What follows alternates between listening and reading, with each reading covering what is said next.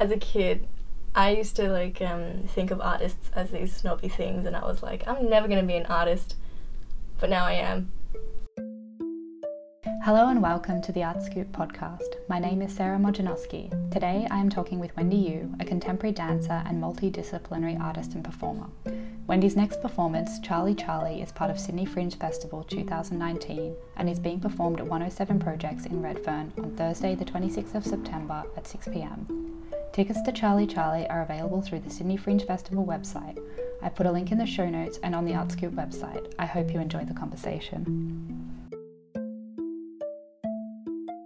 Born in Sydney, and then I went to the VCA and graduated VCA Fine Arts, specialising in dance. And it was actually during that fine arts degree that I was like, whoa, oh dear, I'm on the road to being an artist. But it was fun, because I think that there was this preconceived perception that was just shattered, and the whole new world just came, beaming down into my eyelids, and then I cried down rainbows. Yeah. And then, so this is my first year of freelance work, and I have a few residencies coming up, and for those residencies, they're going to be my first residencies, and I have no idea what to do, but I have burning questions that I do want to discover and do want to find the answers for. Yeah, and in terms of my medium of artistic creation, it's definitely bodies, and bodies in a traditionally non-theatrical space is what I really love to do. For example, past few works that I've done have been in gallery spaces, but I think I'm questioning that motive now, and I'm sort of questioning my stance on performance art in a gallery space, and not questioning it or criticizing it, but just seeing how it can evolve and grow and carry on to the next phase. But then I also really love making very almost I call it strategic choreography, but what choreography isn't strategic in a way, handling out aleatoric compositions. I will admit I had to go Googling on that. Yeah. I was like, aleatoric compositions? What? Yeah. Which, it sounds really cool, the idea of being left to chance, some elements left to chance or left to the performers to decide. I was like, that's actually kind of fantastic. Oh, I love you. The first time I came in contact with the term aleatoric, and to some extent it's an egotistic side within me, not wanting to call it chance choreography. In some ways it's more fancy pants terminology to say aleatoric, and people would be like, wow, what's that? And be more impressed of your terminology, but it's really just chance choreography almost. And then also chance choreography being very indicative of this character in dance history, which was Merce Cunningham and John Cage, who used to use a lot of chance choreography in their work. So they used to be in a studio with their bunch of dancers and flip a coin to see what the dancers would do, what which way the dancers will turn, what their costumes will be, and such like that. And Merce Cunningham and John Cage made really amazing works. But the first time I came in contact with aleatoric composition was in music classes in Year 8 music, and it was just composing the different notes based on which cars drove by, and which key signatures, not key signatures, but forgetting the terminology, but the pauses that you take in music, and how you compose music that way. And then in that sort of elusive aleatoric, almost the city's choreographing a work was sort of always in my mind, but it's been this year and hopefully in the next 2 residencies that I want to explore this field of what aleatoric composition and choreography can achieve. That's so super amazing. I don't know, the idea of cars being part of music is not what you would normally think of, but in a way that's very poetic and very like connected to like the city and the architecture and the space, and saying that we're all part of something bigger, which is kind of nice to think that someone who has no idea they're part of your composition because they drive a red car or a green car or a white car is now part of music, which is really cool. Yeah. I like to like think of the imagery of like bird watching but human watching. So for like this one small study that I did to like experiment with, you know, what aleatoric could achieve choreography wise, I just I stood next to a bridge in Melbourne and saw the people who walked past, and I considered like the type of jacket that they were wearing, and like also the colours of shoes and pants as well. But it became a bit too crazy, so I just focused on like a simple thing, which was, you know, the colour of their shirts. But then I was like, fashion these days, what is that colour? It's like an amalgamation of like things. I can't, you know, like, what pattern is that?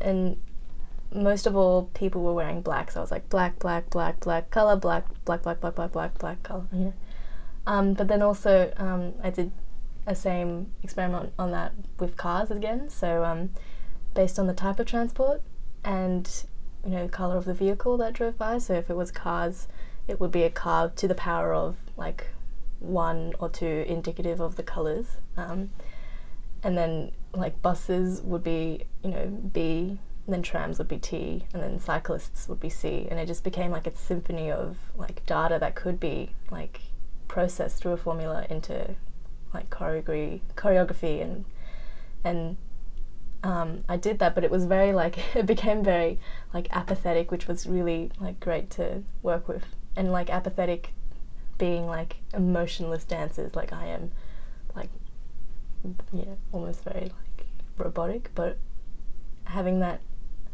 like effect of a symphony come out between these 5 dancers, that was like a really cool thing to witness. Yeah. That's so cool. I'm trying to envision all of this, which is like cool. A lot of information. No, that's super amazing. I'm like, I got most of that, I think. Yeah. But no, people watching is definitely people watching. a thing. Anthropology is just people watching. And you studied anthropology, which is so cool, because I feel like I've been robbed of my uni degree in some ways, because in the whole uni degree that I took, I only had 2 lectures and 1 tutorial. And so like in some part of me really does want to be like an academic and sort of invest my time into more academic studies, and I definitely want to achieve that, and it's not something that's like, you know, hindering me at the moment or anything. But yeah, what was I saying? Anthropology is so cool. So I took an anthropology elective, and I was like, wow, this is amazing. Like Franz Boas and like the armchair anthropologist.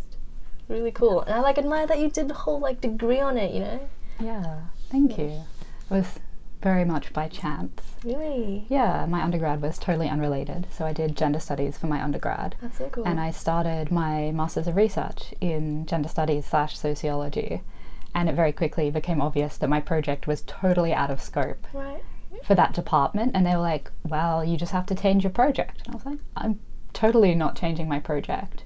And I ended up bumping into an academic who just started at the uni who was in the anthropology department, who was like, that totally fits in anthropology. Come to the other side of the hall and come to anthropology. So I transferred partway through my master's from sociology to anthropology. That's pretty cool. I think I only did 3 or 4 subjects, like coursework subjects in anthropology, and it was so much fun. I love that. I love leeway, like, because it's, you know, it's your research, it's personalised, and plus it's, you know, past the undergrad degree where it's masters. And did you do masters in research, right? Yeah. And so it's like, you know, your research, it's beautiful.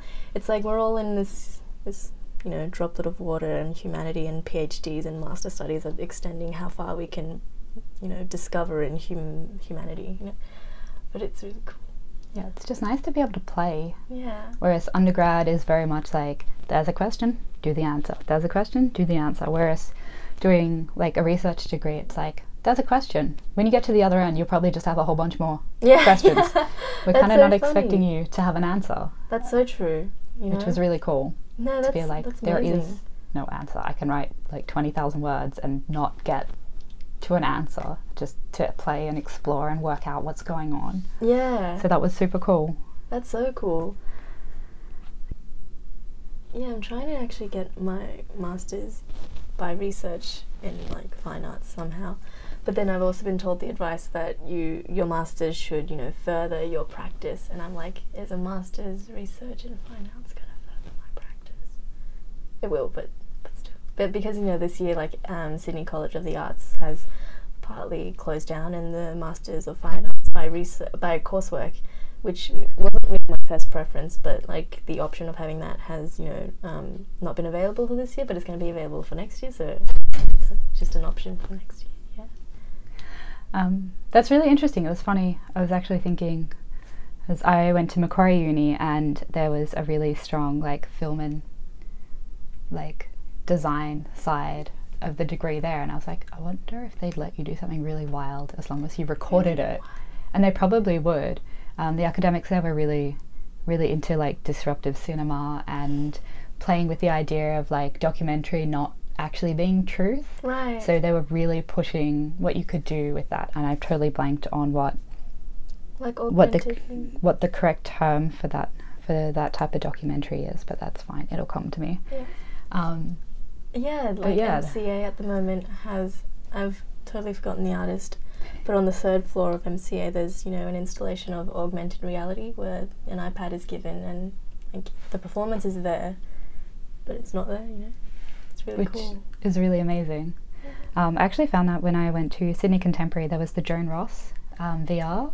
Yeah. And I was like, the difference between augmented reality, where like you're still in your body but you're looking through a device at a performance previously captured or previously recorded, versus being in virtual reality where you put on a headset and you're like disembodied from the experience. Right. And I found that so interesting, because watching people stagger around this space because they're trying to be in their head through this headset to see what's going on in this world that no one else can see, but then they have no spatial awareness or bodily awareness where they are, and I was like, that's such a disconnect for me. That's so cool. That sounds like an amazing like durational performance installation that could happen. Like you have a little pen and have these people with headsets on. Yeah, it was super interesting being like, they knew they were in space, but they didn't know where in space because of the like, VR, and I was like, oh, I don't know how I feel about that. That's so cool, because like they lose like kinesthetic awareness as well, like where your body is placed in the space, and like having that disrupted is an amazing experience. It was super interesting. I was a little bit too chicken to try it. But no, it was really interesting. I think you've already covered a lot of stuff on the aleatoric composition that I had questions about, which is cool. I can actually also give you another thing with like aleatoric composition. So like aleatoric composition, a way to tackle it is through composing that into, or not composing, sorry, like gathering your data and running them through a formula that can be applicable to the body, and then seeing the results of aleatoric composition on the body. Or you can do it like this. I'm like, this is something that I'm working on. Okay. And so basically this is a matrix, and it's moving to the speed of my voice.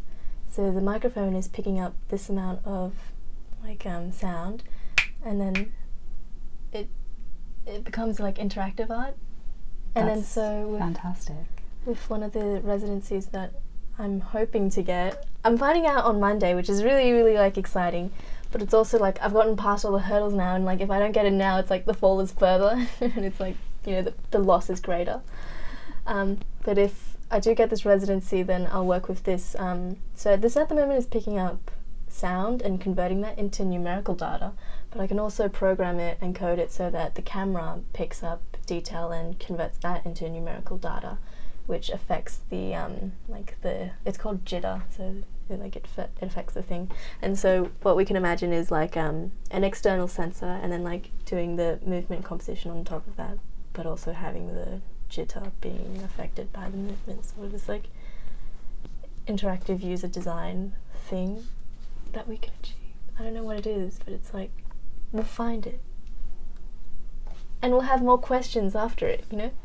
That sounds so fantastic. I did watch a couple of the little videos on your website, but I didn't quite grasp how that was coming about. Yeah. But that's that's so cool to see it move as I'm talking. That's really trippy. Yeah, that's really trippy. At the moment it's being times by 30, and then I can times it by 80, which would make it more sharper. Like just it'll just be sharper because it's being multiplied by a higher number. But if I affected it by the like original, or like the, I guess the like authentic data, it just moves too slowly, so I've been multiplying it by 30. That's pretty cool though, the fact that it's all sort of there, live, interactive, but the fact that you can edit as you go, Yeah. that's kind of cool, just to be able to drag that around. And because it's like, you know, it's like computers, and computers are just so logical. There's always a right and a wrong, and I kind of like that to rely on in a way, because movement arguably is like opposite to that. Like just like the phenomena, like even if you compose something or like choreograph something without the intention of conveying this certain like phenomenological meaning or like image onto a viewer, like it'll still like, you know, it just has like this external life that you can't control. I always like refer to dance works as like babies almost. Like I'll give it its genetic makeup, and of course it's going to look like me because it shares my characteristics, and like it shares my like choreographic habituals or like desires that I always want to achieve. But like ultimately it grows away, and then it grows up, and then at 18 it really leaves you and like stabs you for your superannuation, because it just like goes away, you know. Like you give it its bones and you give it its, you know, genetic makeup, but because it's alive, it just walks away from you. And not like not that that's a sentimental thing, but it's like never what you expect it to be in a way. Yeah. But then with computers, it's like, I know I want it to achieve this, and so I'm gonna like achieve this. Yeah. I guess that's the organic in organic kind of aspect though. The whole idea that even if you plan and choreograph something, depending on how you feel in your body on any day, it's going to have that variation. Yeah. Whereas the computer either does what you've asked it to do or doesn't do what you've asked it to do. And it's not as common for that variation to occur. Or when it does, it's considered more of a negative, whereas in the body, variation of movement is just variation of movement. Whereas the computer doing something unexpected becomes a bug or a virus or a glitch, or it's really categorized as something detrimental. Yeah. And like even the like a dancer called Pina Bausch, she was very like very specific on eye gazing. I mean, not eye gazing, but placement of the like directions of the eyes that the dancers were to like maintain during their performance. And like with like creating an image with bodies, like, or creating a, you know, composed phrase with bodies that, you know, is imagery to a viewer. Like there's this thing called the whole like first 4 seconds of exposure, and that's what cosmologists have referred to as like the first 4 seconds you'll see a new image and what that like generates within you and like phenomenologically feels towards you. So like even if a dancer, you know, does a simple thing such as change their eye placement, it just like elicits a new thing. And like of course we can't really help but read that that intention and that symbol almost. Yeah. So it's like if I'm doing a dance, oh my gosh, I'm in pain because like my eyes are down, but I didn't mean to, you know.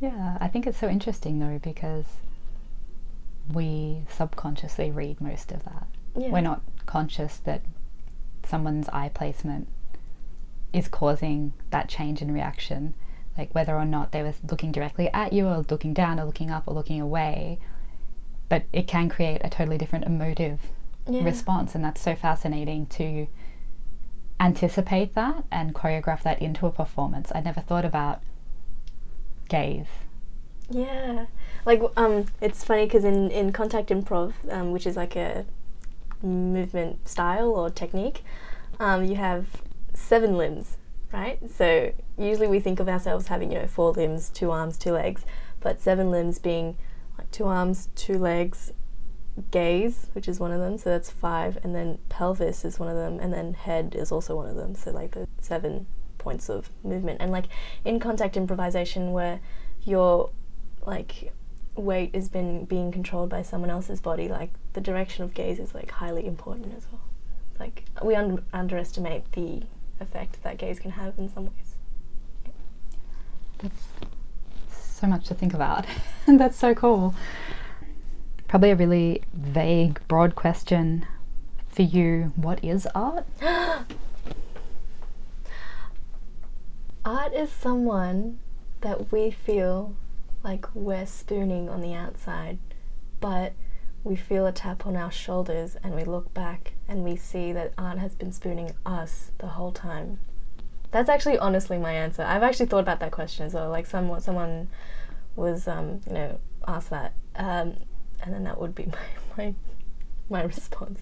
Because it's also like a fractal thing as well. Like fractals. Have you seen Doctor Strange? No. Yeah. Like that. There's a scene where like his fingers turn into hands, and then his like fingers turn into hands, and like this constant like fractals, almost like snakes being always about to shed their skin.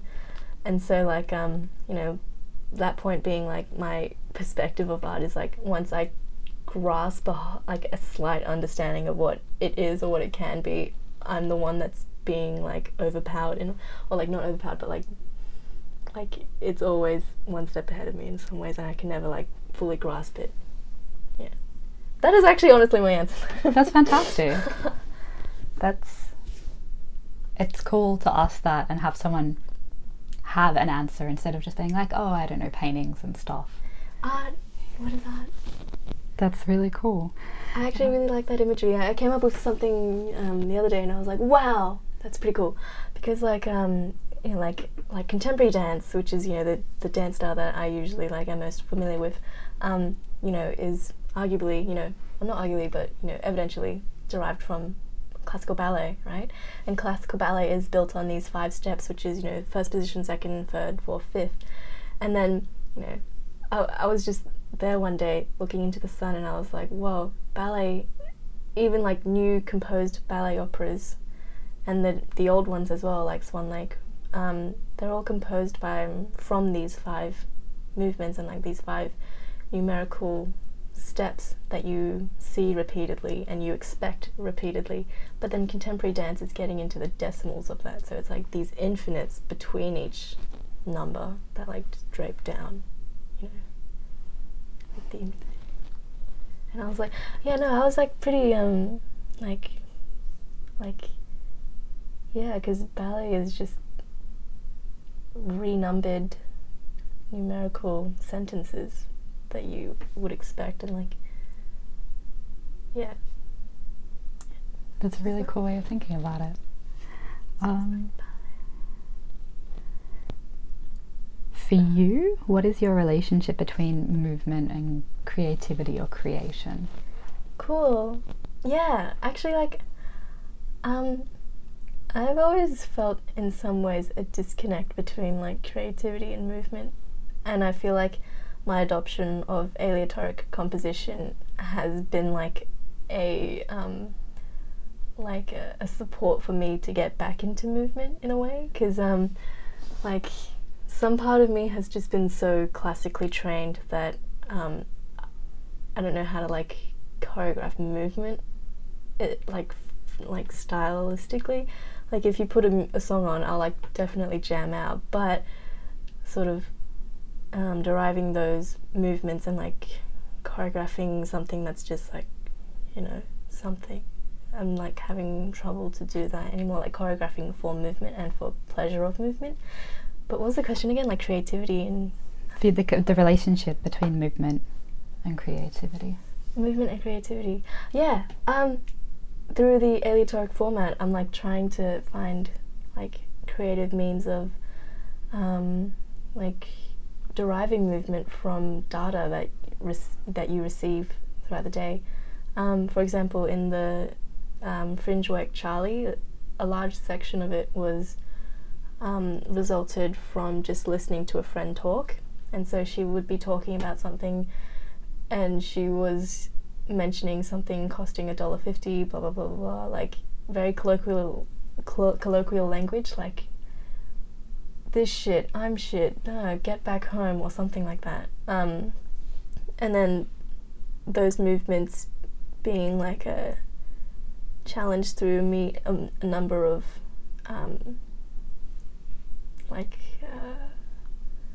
systems to arrive at a certain move, if that makes sense. Yeah. I don't know, it's just like creativity and movement. Yeah, I'm just really excited about like the infinite of like movement possibilities in a way. For example, a way that I also like to choreograph is finding a word that's like, that has been presented to you in that situation, and then like cutting that word in half and then like seeing the lower or upper half. Oh, I should actually have my old notebook, but I don't have my old notebook. That would have been like, oh damn, there's so much like information there, damn it. That's okay. Cutting that word in half and then seeing the movements of the lines that are left on the paper, and then like doing movements that reflect that. Or another way that I like to get into it is, taking a paragraph of a text that relates to something that is needed to be created, and then, singling out where the vowels are, or like singling out where the like certain letters are, such as A, and then leaving a blanks when they don't occur, and then doing it that way as well. And then there's also there's also something called the Laban cube, which I kind of love, which is like this cube that's surrounding the person, and it goes like A, B, C, D, E, F, G, H, I, and then like all around you. And so when you are presented with a paragraph, if a word starts with the letter H or something, you do a movement that will correspond to where H would be in that kinesthetic square that's surrounding you, and then you just spell out that word, Yeah. That must create some really amazing shapes, as you creates very apathetic shapes as well, right? Yeah. Because it's like totally like data derived, Do you ever find that things become more free-flowing from that? Yeah, I guess so. It also like depends on how strictly you want to stay towards that that formula, or you have the leeway to blur the lines a little bit and like blend it in almost. Yeah, that's cool. Probably a little bit more of a boring one. Readiness. Did you or do you ever feel ready when it comes to performance work? I feel like especially like durational performance work. That's a really good question. I love you. Thanks for your time. All the works that I've made so far, I've wanted to remount them and like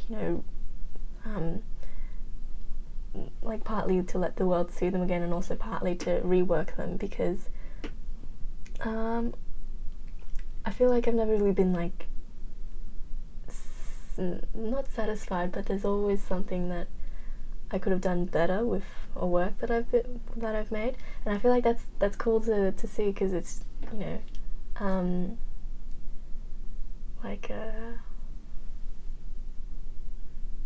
don't know if I'll ever be ready in some ways. Readiness, like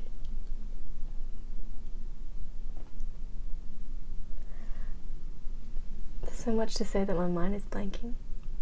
I guess what I was thinking when I was writing that question down was more about like your ritual leading up to performance, or like how do you, even if you're not mentally ready, how do you be present or prepared to be ready to perform? Because there's always that ambivalent part of ourselves that's like, I'm not ready to do this, I can't do this, what, oh my god, I'm standing on the edge of a stage, why am I here? That's so cool. And I think that's very human, but in a way we create all these strategies to silence that. Oh, cool. And I guess that's maybe what I was thinking about. Yeah, like I guess it firstly depends on the distinguishing between like if it's your work and if it's someone else's work. For example, if it's someone else's work, you try to become the choreographers.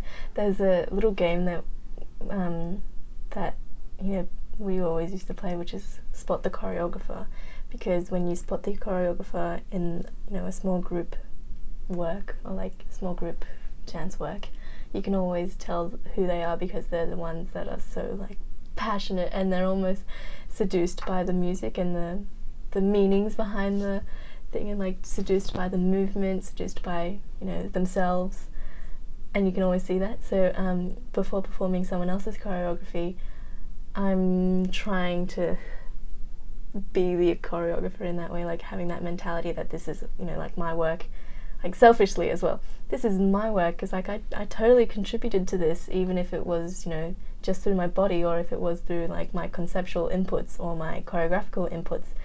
Because rarely do you have a dance work that's solely choreographed by one person anymore. It's all like collaborative, or like at least the sector that I've been a part of, it's all been a very collaborative experience. And so at that time I'm trying to like take ownership of this child that I helped to conceive in some ways. But then performing my works, I'm trying to remove myself from that as well. Like, because once again, if I was to be the choreographer, which I already am, then I feel like I'd be, overly seduced by the whole process, and then, be a clearly distinguished, like, choreographer, like, labelled, Wait, that doesn't make sense, but, being the one that's just too passionate about the work, because it's like, it's having more of like a communal mentality, like this is our work, I'll remove myself from the centre of power or something. I guess that's really interesting, the idea of blurring the lines between, I don't know, thinking linguistics, signed, signifier, signified, choreographer, performer, performance. Yeah, I've always had this like post-structuralist mentality, like I love the Caesarean thing. Wait, did you read that part where he's like construction of words in sentences are also like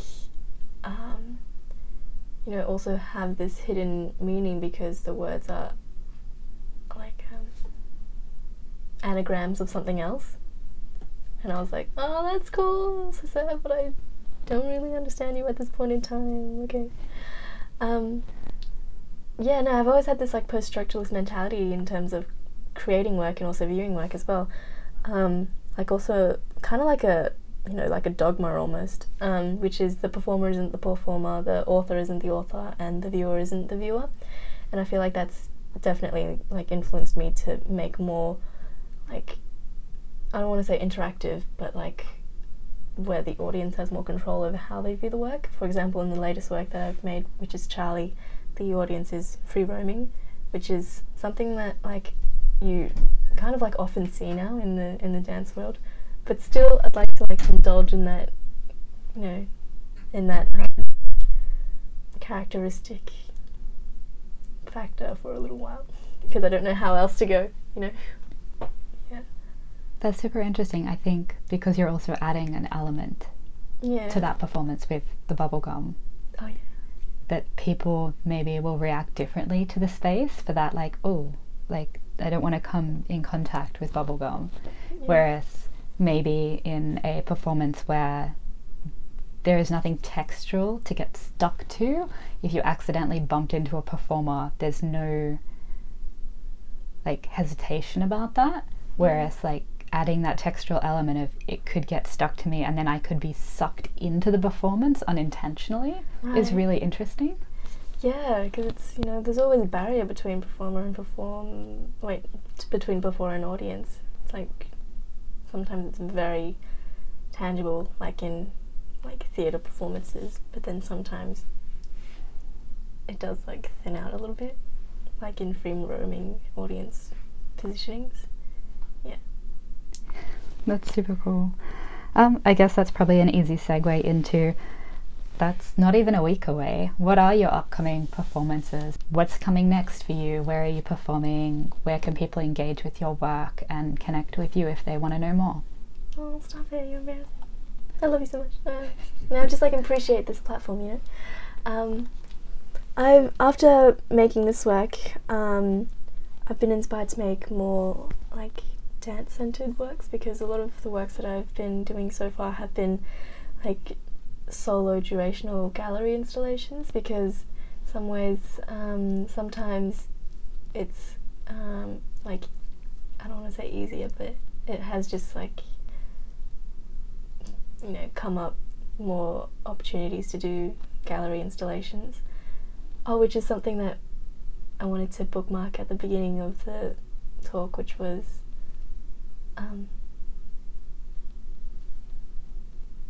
with durational performance installations at galleries, you have to physically be there, right? And so I'm trying to you know, like invest in a camera to make site-specific work, so that you can make, you know, dance films and such, and submit those into galleries where you don't have to physically be there anymore. But in the creation of Charlie Charlie, which is the fringe work that's coming up next week,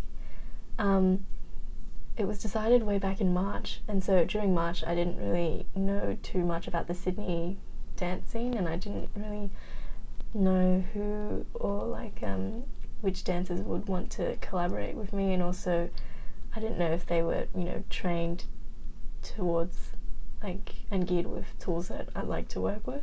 And so I just employed my friends who knew how I liked to choreograph and knew what I liked them to contribute, and so I just like thoughtlessly hired them.